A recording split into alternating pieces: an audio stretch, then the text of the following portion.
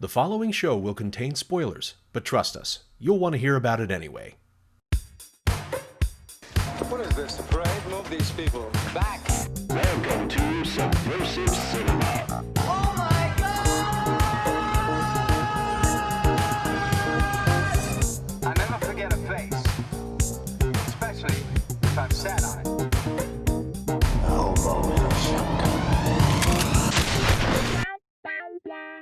Subversive Cinema. Welcome to the show yet again. You got your host, Art Hall, here. And with me tonight, I have my old buddy, Kenny Hopkins. Kenny, how you doing? Hey, what's up, Art? I'm glad to be here, man. And he is here to talk with me about a little gem called The Dark Backward. And before I get into that, as always, I am your wrangler of the weird, your purveyor of the peculiar, and your Sherpa to the strange. And holy shit, this movie is, it's all those. And it's a It is indeed. It's a treasure in my book. Absolutely. I'm excited to talk about this. All right, so we're here to talk about the 1991 film The Dark Backward, directed by Adam Rifkin, where you might know him from movies such as The Last Movie Star, Detroit Rock City, and The Chase. So, and here's in this guy's filmography, this this greasy little gem called The Dark Backward.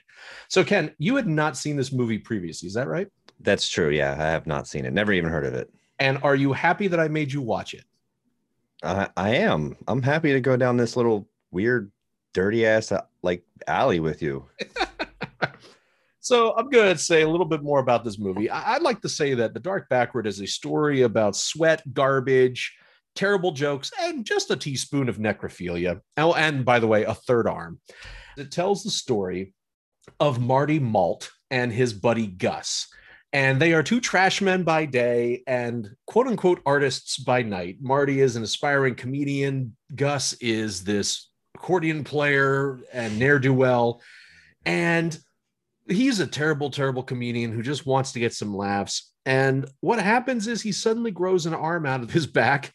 Next thing you know, his girlfriend's dumping him. This creepy, smarmy talent agent, Jackie Chrome, takes him under his wing because he sees him as a cash cow.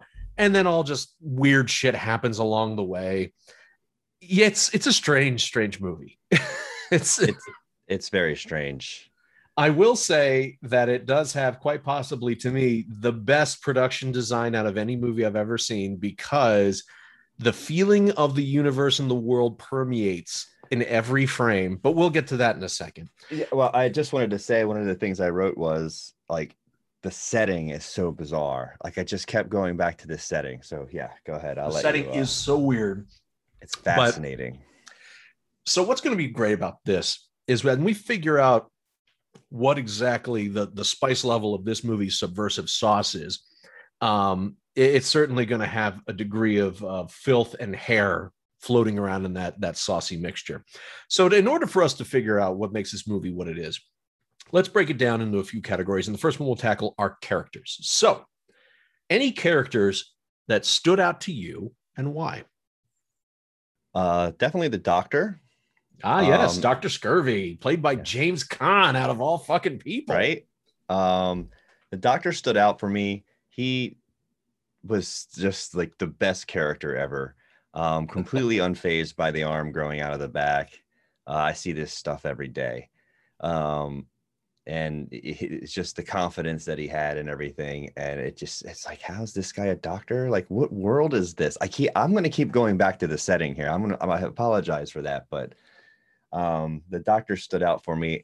I got to know Sid's story. Like, what are these other acts that this guy is putting on his in his nightclub? Because if Marty Malt is like, a Tuesday, Thursday deal with this guy, who's replacing him besides that one guy? Yeah, besides stole his jokes. Yeah, besides what the hell was that guy's name? It was played by Rufus Bing. It was played by the director Adam Rifkin, actually. Yeah, Rufus Bing, who clearly stole one of Marty's jokes and just twisted it around.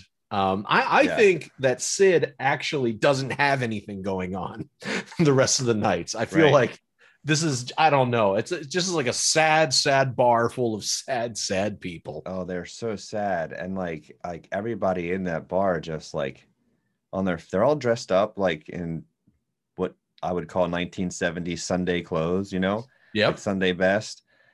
And all of it's dirty and gross, and they're all dirty and gross, and they're all just like, I don't know, drugged. I don't know. I keep coming back to the setting. But for real, I mean, like the real hero here is Gus. I mean, this guy is just a volcano of optimism. I mean, It's an interesting take you have on that. So we'll get into that, but go on. okay. Well, I mean, like I was gonna say, like, you know, he's constantly propping up Marty. You know, he's not like the best guy in the world. I mean, in the first few scenes, you see him lick a corpse. Okay, well, there's our dash of necrophilia. He finds, as garbage men at the dump, he finds a dead body, and because it's a naked female, he decides, just like any good-natured, creepy garbage man in this weird, dirty world would do, I'm going to lick the corpse, and so he does. Yeah, and then he covers her back up as if to say, "I'll come back to you later." Well, you gotta wrap up your leftovers. That's too dark. That's fucked man. up. Oh no. But for real, if you follow this line that I'm going with Gus, like, you know, he starts off, he's this big volcano of optimism. You know, he was at the event with Marty, and you know, he said he didn't laugh out loud because nobody laughed at his jokes, but he was like, "Oh, no, I'm laughing on the inside. It was great stuff. You know, keep propping Marty up."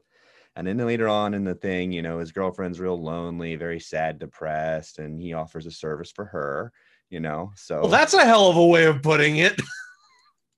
well, I mean, she apparently moved on, you know, she found better things to do. I don't know. We'd have to take a look at that scene because I remember there being She grabs him and starts kissing She him. does, but after saying no like 18 times. He's persistent. No, for real, that was kind of fucked up. He shouldn't have did that to Marty, but Dude, that's exactly my point. Is it's interesting because in the beginning, you do see Gus as this guy who seems to be Marty's personal cheerleader. He's his like best friend, only friend seemingly in the world. And he seems to be out for his best interest until he starts doing these things where he's like, yeah, those jokes are funny. And then he says, tell it again, and then quickly ignores it. And as the movie progresses, he starts talking more about this is going to make you so big and maybe I could do this. And then all of a sudden it's going to do this for us. And all I could help but think was here's this guy, Gus, who's doing all the Machiavellian shit he can to essentially ride the coattails all the way to the top, which that essentially does happen at the end. He ends up going to Hollywood and making with a no success thought at all, quote, unquote. Marty. No, not at all. He just says, hey, I'll see you later, bud. And then Marty's left at home. So it's interesting because I see what you're saying, but at the same time, again, Gus is just this manipulative dude who is always out for number one. In fact, even when he's meeting with the agent, you notice he's never sitting with Marty. He's always sitting next to the agent, like they're on the same team against him. Right. So, but Gus is a fascinating character, played by wonderfully by Bill Paxton, the late great Bill Paxton. And I could totally see where he was pulling some of his mannerisms from Aliens 2. This maniacal energy, this crazy bro energy with the wide eyes, just going big, swinging for the fences, which works really well with Judd Nelson's subdued Marty Mull. So I think it went nice.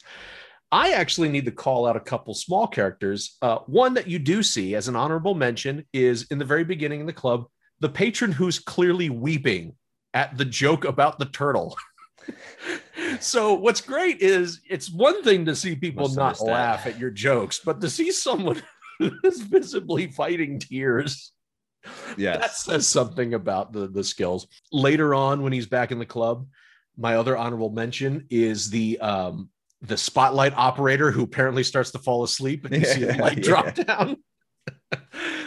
And whoever the fuck this corporate entity Blump is. Yes. Because it is everywhere. Yeah.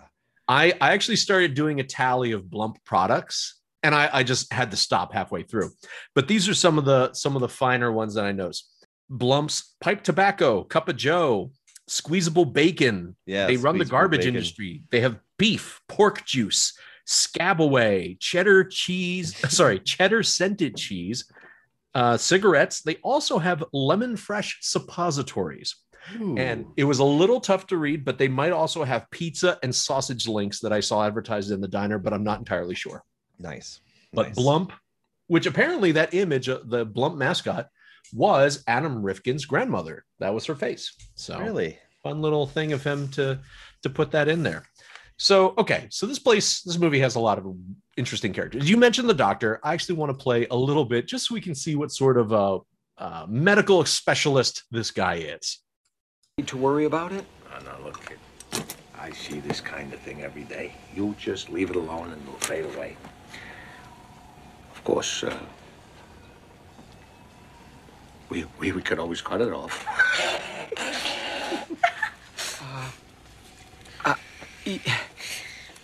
If it's going to go away anyway, I'd rather not pay the money.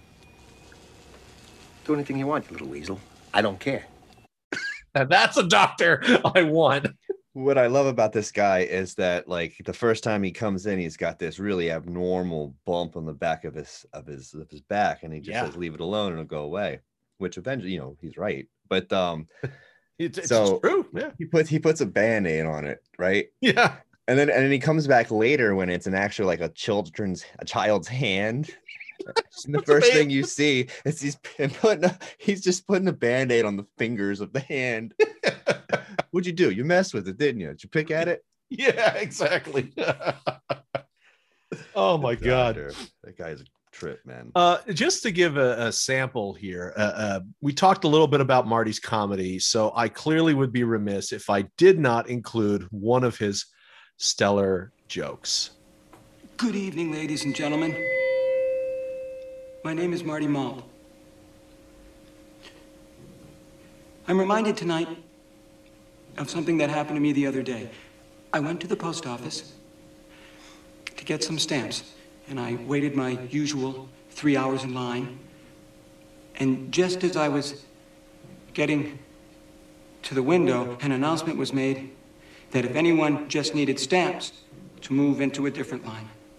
So I moved into the different line, and this giant boot came down from the ceiling and stamped me on the head. Ooh, do I have a headache? Yes, sir. I may laugh, but nobody in the audience did. No. No.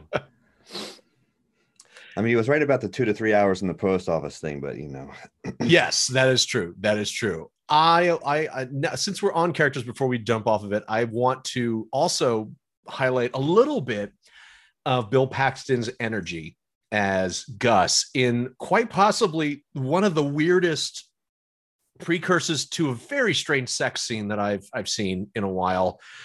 This is where he's confusing the names of a couple women. I'm Pickles, that's Shirley. Oh, Pickles, Shirley, Pickles, Shickles, Shackles, Tickles, Tackles. Who cares? Gus, I don't mean to be a party pooper, but it's really lame. Enough of this small talk.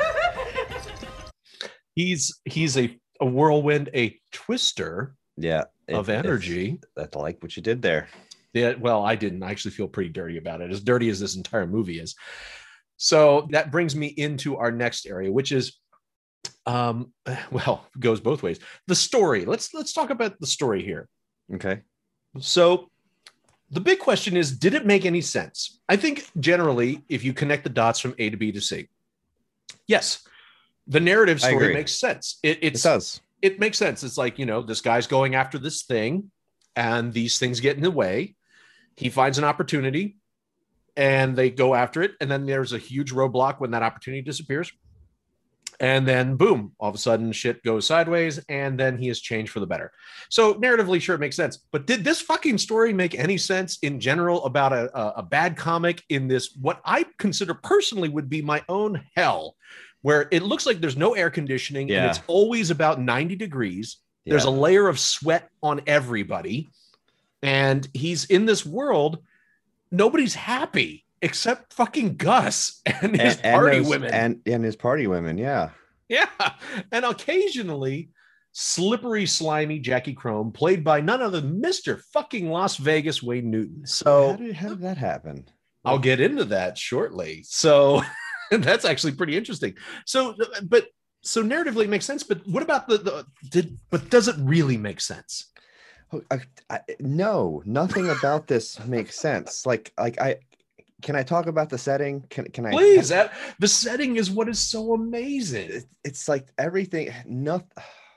You have to accept the setting, and as soon as you accept the setting, then you're like, okay, sure, an arm growing out the back is just a freak of nature, and nobody really is medically alarmed here, or there is no medicine. I don't know. It's like this company Blump, like pumped this, I don't know, this gas into the air that makes everybody just very lethargic, and they just go to work and nobody asks questions. And then some people get high off of it, I guess. And that would explain Gus. But I just don't understand it. Like, where are who? There's got to be happy people. Is there nothing? Is everybody dirty? Like, nothing. Yeah. Nothing. I didn't see any clean water. There's nothing clean. Mm-hmm. The only time I saw even a semblance of cleanliness was when we were in the television show studio. Oh, yeah. With the host. He seemed to be somewhat kind of clean. Like, there wasn't a bunch of shit on his clothes. It's like, I don't know. But other than that, it was everywhere. And part of the reason why is this is from an interview that Adam Rifkin did in, I believe it was 2018. When they were going to show this film as part of a double feature of his movies at the Alamo Drafthouse. And he talks about how he wanted to make this a weird movie, and he wanted the whole thing to feel like a circus sideshow, which is spot on, because from the music, I agree, just to the behavior, it's all there. So what they did for a movie that was actually relatively cheap, it was $700,000 this budget, with all the people you see in this movie. Wow. They built every single set except for the diner. So everything is a built world that they controlled 100%, from the alleys all the way to the offices and everything. Wow. So in doing that, they wanted to do something different. And what he thought would be different was, what if we put garbage everywhere and just made the whole world like a giant dump, which is another thing I noticed. How I love that they're garbage men, and it's like they're not even putting a dent in it. If anything, they're just pouring it in the back of the truck and spreading it around as they're moving. It's all falling right back out again. Nobody cares. They're just going through the motions. The fun little fact about this. So what they thought was, what's very inexpensive way to have production value? Garbage. Well, we all have garbage. So they saved their own garbage and brought it to the set. And they put it in a giant truck that they would just move around and dump the same garbage in every scene. So can you imagine how these sets must have smelled? Right. I mean, it looks like they were probably avoiding food garbage, but maybe not all the time. Maybe not all the time. I mean, there certainly is this look of just paper and plastic garbage, but I mean, God, it's like, I can't imagine, usually when you're on a set between takes, they turn the AC on and everything's fine. And it gets hella cold because of all the lights. Here, I'd imagine they didn't even bother with AC. They just left the lights on the whole time. They made everybody get super sweaty and just left garbage everywhere. Oh, so grimy, man. Everybody just looks so miserable. It's exactly. So, all right. And another, just to point out one thing, like 90% of the television shows are horribly violent cartoons. Like, yes, the ultra violent Tom and Jerry. Yeah, like I was like, what is she watching? Which, by the way, so the she Kenny's mentioning is Marty's mom, and she looks at this cartoon when she's watching her son on a television show. He's performing, and she scoffs at it and changes the channel to watch this cartoon that actually does make her laugh, as a mouse gets cut in half, a cat gets its brains blown out by a shotgun. This world is all upside down. Yeah, and it is. You know what? The tagline of the movie to me says a lot, and it's the world inside out. It's literally all the nastiness on the surface for full display. And that's from, seeing Jackie Chrome as this, opportunistic dude, You got Rob Lowe in there as Dirk Delta, who's he's got a wonderful fake nose and a great set of false teeth to make him real uglied up. Oh, I mean, you got everything about it. James Caan, Dr. Scurvy, everybody, all these little side characters. It's unbelievable. Unbelievable. It is like watching a circus fall apart before you. The first 30 minutes as I was getting through it, like, because at first I'm like, I watch a lot of movies, but I'm not very adventurous when it comes to movies. So I'm watching it and I'm like, man, I hope this hooks me because this is going to be a long 2 hours. And as it's going through, it's like, I couldn't turn away. I was actually going to stop halfway through and like take a break and do some laundry or something like that, just to give myself a break. I couldn't stop. I couldn't stop watching it. I just couldn't. It was crazy. It does have a thing about it that does capture you. The thing that's interesting about this movie is I've shown it to a few people, and hands down, every time I do, they're on the opposite side. The director Adam Rifkin even mentioned how when they premiered this and they showed it, it was exceptionally polarizing because he wanted to make a cult movie. He wanted to make something weird. He knew that if he went further enough into Hollywood, he could not do something like this ever again. He couldn't. So he wanted to do something like this. And it played to almost, I'd say, to their strength that they got split reviews. And what they ended up doing when they marketed the film was they would put good reviews next to bad reviews, where somebody would say it's the best picture of the year, and then the next screen would say it's the worst picture of the year. I laughed so hard, I almost left the theater to vomit. Stuff like that. Yeah. When he's eating the chicken, dude, the chicken was so gnarly. I had to look away. I was like, oh man, I can't. I don't know what kind of jelly or weird colored gravy they put in, but dude, Bill went right for it too, man. That was visceral, right in on it. I'm like, dude. Bill Paxton, he was a brave son of a bitch. I'll tell you that. So to answer your question on some of these people and how they got it, didn't you said you wanted to know how they got James Caan? Was that the one you were at, or Wayne Newton? Was it one of those? Newton. It was Wayne Newton. Well, I mean, and like Rob Lowe, I mean, this is kind of as he was starting to get picked up, right? 91? Well, I think this is when he might have been, I have to look at the timeline again. He might have been going through a bit of his troubles. Oh, right. Because that sex tape might have just come out. But Wayne Newton, now this is unbelievable. They offered him a cameo, and he didn't want to play a small part. He wanted a big part in this movie. He's like, I want to be the third lead. I've known these guys. I want to play this guy. So he was actively all about it. That's great. The linchpin for this is when they got Judd Nelson. Now, here's the thing. I don't know how he got the script to Judd Nelson, how they got it involved at all. But once Judd Nelson saw it, and he saw it was so disparate from all the characters he had played, because I mean, you think about it, Breakfast Club, he's like this tough dude. And then here he is, this little nerd who's just so shy and just so timid. He's a very different character.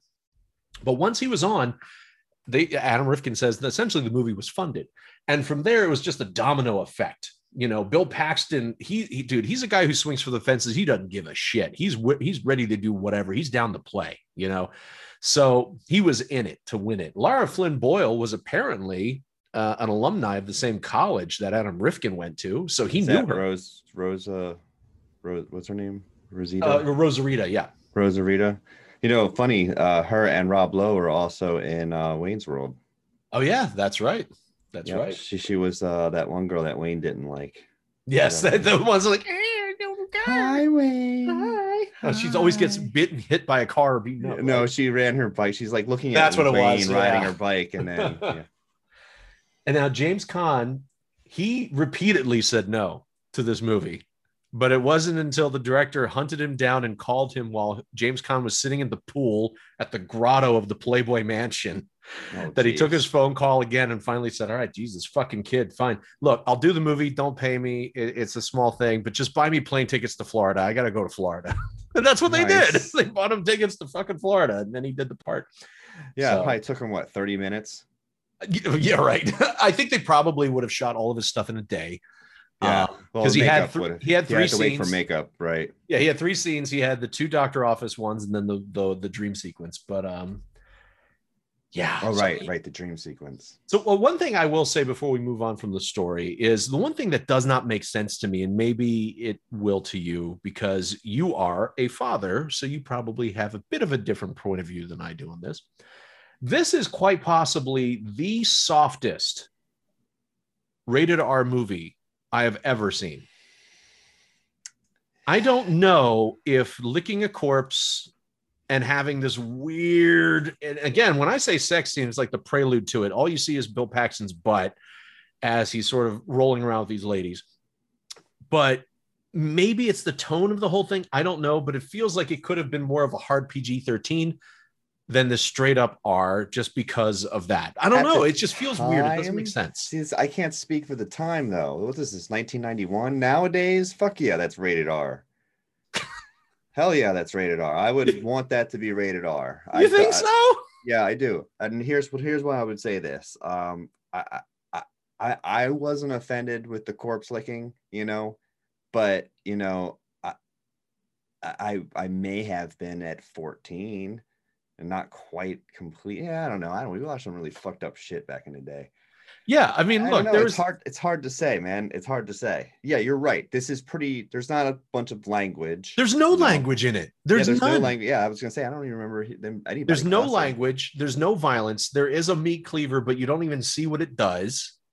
Yeah, there's no fighting. There's a violent cartoon, but it's just there's a cartoon. You're right. There is the violent cartoon, but it's like, dude, you've seen the same stuff on Itchy and Scratchy, on the Simpsons. And you're saying you think the worst part was when Gus was with the party girls? No, I think those are the only two things that I could see is when Gus drops trowel and he's just like, you just got full Bill Paxton ass. Yeah. And yes, you do see one of the women's ass cracks through her underwear, or I don't know. So it kind of, she's really large. She's just a very large woman. I don't know. And also the scene's shot darkly. It's, again, maybe it's just the overall tone. That sometimes that's what it is. Sometimes the tone is just too much. It's a hard PG-13. It's a soft rated R for sure. Yeah. Here's what I'd say for all the people out there with kids. Feel free to show them The Dark Backward. They will thank you forever. Not too young. Like I wouldn't show it to my 9-year-old. Oh, dude, your 9-year-old would love this. She wouldn't. She would not understand this. Well, you know what? Schrodinger's cat. All you don't know till you show her. Unicorns and pixies and princesses. Well, these are like trashy unicorns and garbage pixies and dumpster fairies and princesses. Okay. All right. So I think we've talked a lot about this trash thing. I think, honestly, let's talk about the final category, which is the WTF factor. And I think that is a huge part of it. Is this, what the fuck are we watching right now? Because this world doesn't seem right. And that just does not let up at all. And to me, that just keeps this solidly in a what the fuck is going on sort of state. Did you play Fallout? Yes. Any Fallout? Yeah. I did. Did you? This movie feels... feels like the remnants of an apocalyptic event where they've just rebuilt the city and they've sort of found the old clothing. Yeah, and everybody and everything's a bit dumpy. Nothing's been fixed. There's rust everywhere. I would even say it's pre-apocalypse when you have like this major. I forget the name of the conglomerate in Fallout, but you know how they have that I don't know if 1950s nuclear, I don't know. It just, to me, it really feels that way. Like the Vault Boy. You're talking about that Vault Tech. Yeah, and all of you know how there's a brand for everything. I could look it up, but the whole branding of everything, and everything's the same brand. It's like this monopoly has taken over, and things are controlled 100% by that monopoly. Yeah, it's fascinating, dude. I would love to know why and how it got as bad as it did in this place. That's the thing is, I think, I don't know if the director ever came up with really the why. I think he wanted to purposely make this world as different from our known world as possible. Right. Yeah, which is why everything couldn't be a why, but yeah, it's like there is no why. This is just like, in a multi-world theory or multi-universe theory, there's a different version of everything. So that somewhere in the multiverse, this one exists, you know, Right. where everything is just 10 degrees too warm and garbage pickup is on Never Day. I don't know. Yeah, and there's no clear water. There's nothing clear. There's no clear water. There's roaches that just live, and there's rat traps that don't trip. Yep. It's a wonderful place. But apparently there are nice things, because he's like, he found that rug in the dump. He You know what I'm did, saying? but So was like, it where nice, did though? that come from? Well, not in its current state, but like, it was trash by the time he got it. But I mean, you're right. Would he know the difference? Would he know it's a nice rug? You know, who knows what it was I mean, like in its even then, heyday. yeah, even then, you know, Gus is like, "How do you know?" And he's like, Yeah, that's "Well, true. just look at the craftsmanship." It's like, Yeah, what right. fucking craftsmanship? It's in How the would dump. you know? Exactly. Oh man, I want to hear another little clip before we move on here. Oh, I've been waiting for this all my life! All my life!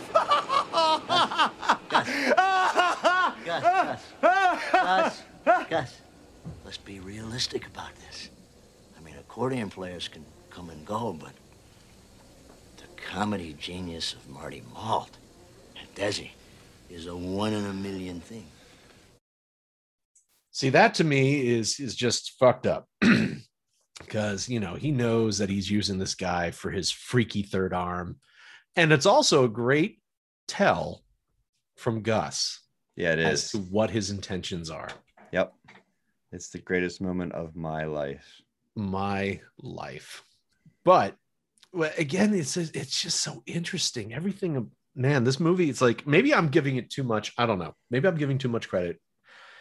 I have to say that at first, when I remember watching this the very first time, How did that come to be? Like, where do you find this movie? Well, that's a great side note to how I found this movie. So there's a little tidbit about this. I found out about it because I work for a entertainment company, and one of the directors, well, actually, I guess it's not a big secret. You can look me up. I work for Disney, and at the studio division of Disney I was at the time, I would just look up any of the directors on our crew or our various productions just to see what they've done. One guy had an acting credit in a weird movie called The Dark Backward. And I decided to click on it because the name was so weird of the character. I was like, well, what is this movie? I've never heard of it. Then I saw it had Bill Paxton, all these people. I was like, wow, that's really fucking nuts. So he's in this movie? Okay. So then I hunted the film down and I found it. And that's how I watched it. The person in question, he's a director. He was one of the directors of the Planes movie, Planes Fire and Rescue. I saw that. Yeah, his name's Bob Scanaway. And he played Denny Ginkle, who was the human pretzel on that variety show when he came out with the mattress and he started bending himself around. That was a very young Bob Scanaway who would go on to direct some movies for Disney and now working on a TV show for Disney. That's how I found this movie. And I think that he stopped talking to me at the studio for a while after I mentioned the movie to him because I had seen it, and I think he wanted to let this one just sort of fade into the background. And here's this young kid who's just coming up and being like, "Hey," he's like, "Oh shit." Well, I was just friends with Adam, and I just wanted to help him out. So that's how I found it. And now he avoids you at the lunch table.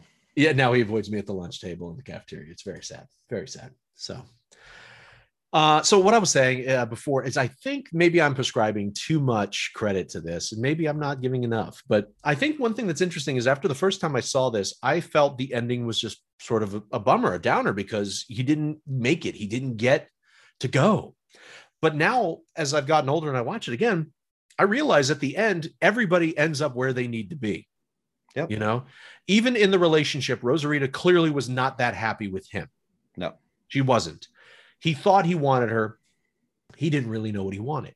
The one thing that Marty always did know that he wanted was a laugh. Yeah, he wanted to make people laugh. And he finally got that at the end, even though it meant he had to go through pain and suffering. But then again, comedy is, suffering plus time. And, Gus wanted to be famous and go to Hollywood. Sure as shit got to. So really, this is actually an oddly happy ending that's just a little bit veiled because everything's so goddamn dark and dirty. Yeah, the only thing that the only character that you don't get to kind of, Rosarita doesn't really, hers is inconclusive in that he goes back to the thing and she doesn't work there anymore, which I guess is a good thing because maybe she's moving up, but you could also move down, whatever. Yeah. But maybe Marty's the reason she was staying there. I mean, you could read into this all day long. And well, that's half the fun of it. Maybe that's what it was. She was just hanging back because she was stuck with this guy who just didn't get it. Yep. And maybe the Gus thing kind of just was like, okay, I'm good. Let's get out. Yeah, maybe that's what it was. Is that she got Gust, and maybe that was enough to run her out of town. Because honestly, looking at the sort of things that Gus gets into, I don't know if anybody wants to be doing anything with a trash penis. So yeah, well, maybe it's been a while. Maybe it did kind of seem like it had been a while for her. Yeah, could be. Well, I mean, when you're with Marty Malt, you know what I mean? I mean, yeah. And it didn't look like there was many other things going on there. I mean, there was a dude at the counter, didn't even look.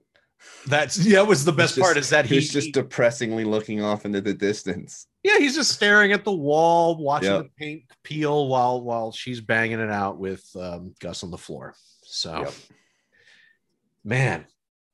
So let's talk about how subversive this movie is. How spicy is the sauce, you think? This is completely arbitrary, by the way. It's just really just for fun. I go on a scale of 1 to 10. 1's pretty timid. We gave A Talking Cat. We gave that a 2. While something like Pink Flamingos or Serbian Film would be more like a 10. So how do you feel about something like this? Oh, man. I'm not the right person to ask because I don't no right or wrong answer. All right, I'm just saying for me, this will be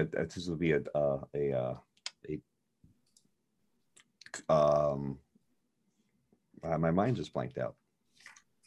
Well, so how about I don't know, maybe a 6. A 6? Yeah, it wasn't like I said, the worst thing for me was the chicken eating like that. I had to look away. Even the corpse licking was just like, where are we going with this? Like, if there was a lot of that throughout the movie, it would be a lot higher. But it literally was like 30 seconds of screen time.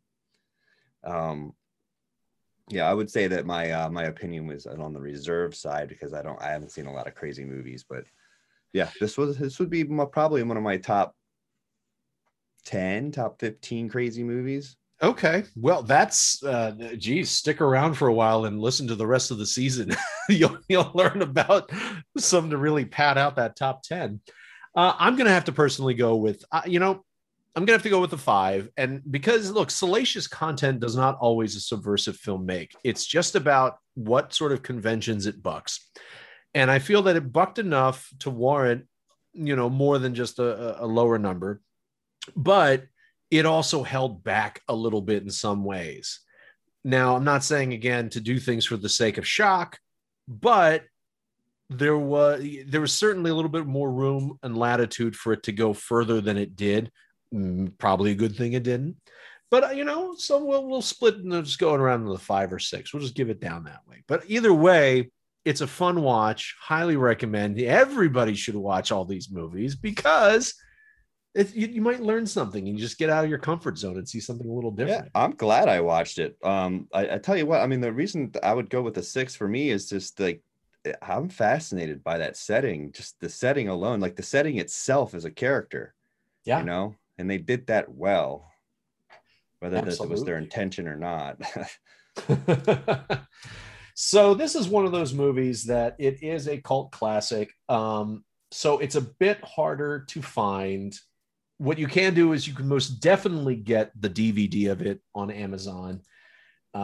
Looks like there was a time when it was on Prime, but it's no longer available. So that could just mean it's a rights thing, or they very well might be doing it's been 30 years. Maybe they'll be doing a Blu-ray of this. I mean, this is happening for a lot of movies from back in that period. That's happened with All American Murder, and it's happening with other ones. So maybe that's where this will go. But for the time being, you can definitely find the DVD out and about on Amazon or eBay. Give it a watch. You won't be disappointed, or maybe you will. Fuck if I know. Otherwise, Ken, thank you very much for taking the time out to talk with me today about this film. Yeah, thanks for having me out, man. This was fun. Of course. We'll make sure we have you back for something. I really need to give you something that's going to make your skin crawl. Yeah, I'm okay with that. Just don't go too far. I nightmare easily. That's okay. I think I've actually gone as far, well, almost as far as I can already with some of these selections. So we'll just give you something a little crazier. After watching the movie, I felt like I needed to take a shower, and I'm kind of feeling that way now too. Nice. Yeah. Well, mission accomplished. Well, then, until next time, thank you all for tuning in. If you enjoyed the show, make sure you leave us a review and a 5-star rating at your preferred podcast provider. Tell a friend so they can check it out too. And follow us on Instagram at subversive_cinema for more content. Subversive Cinema.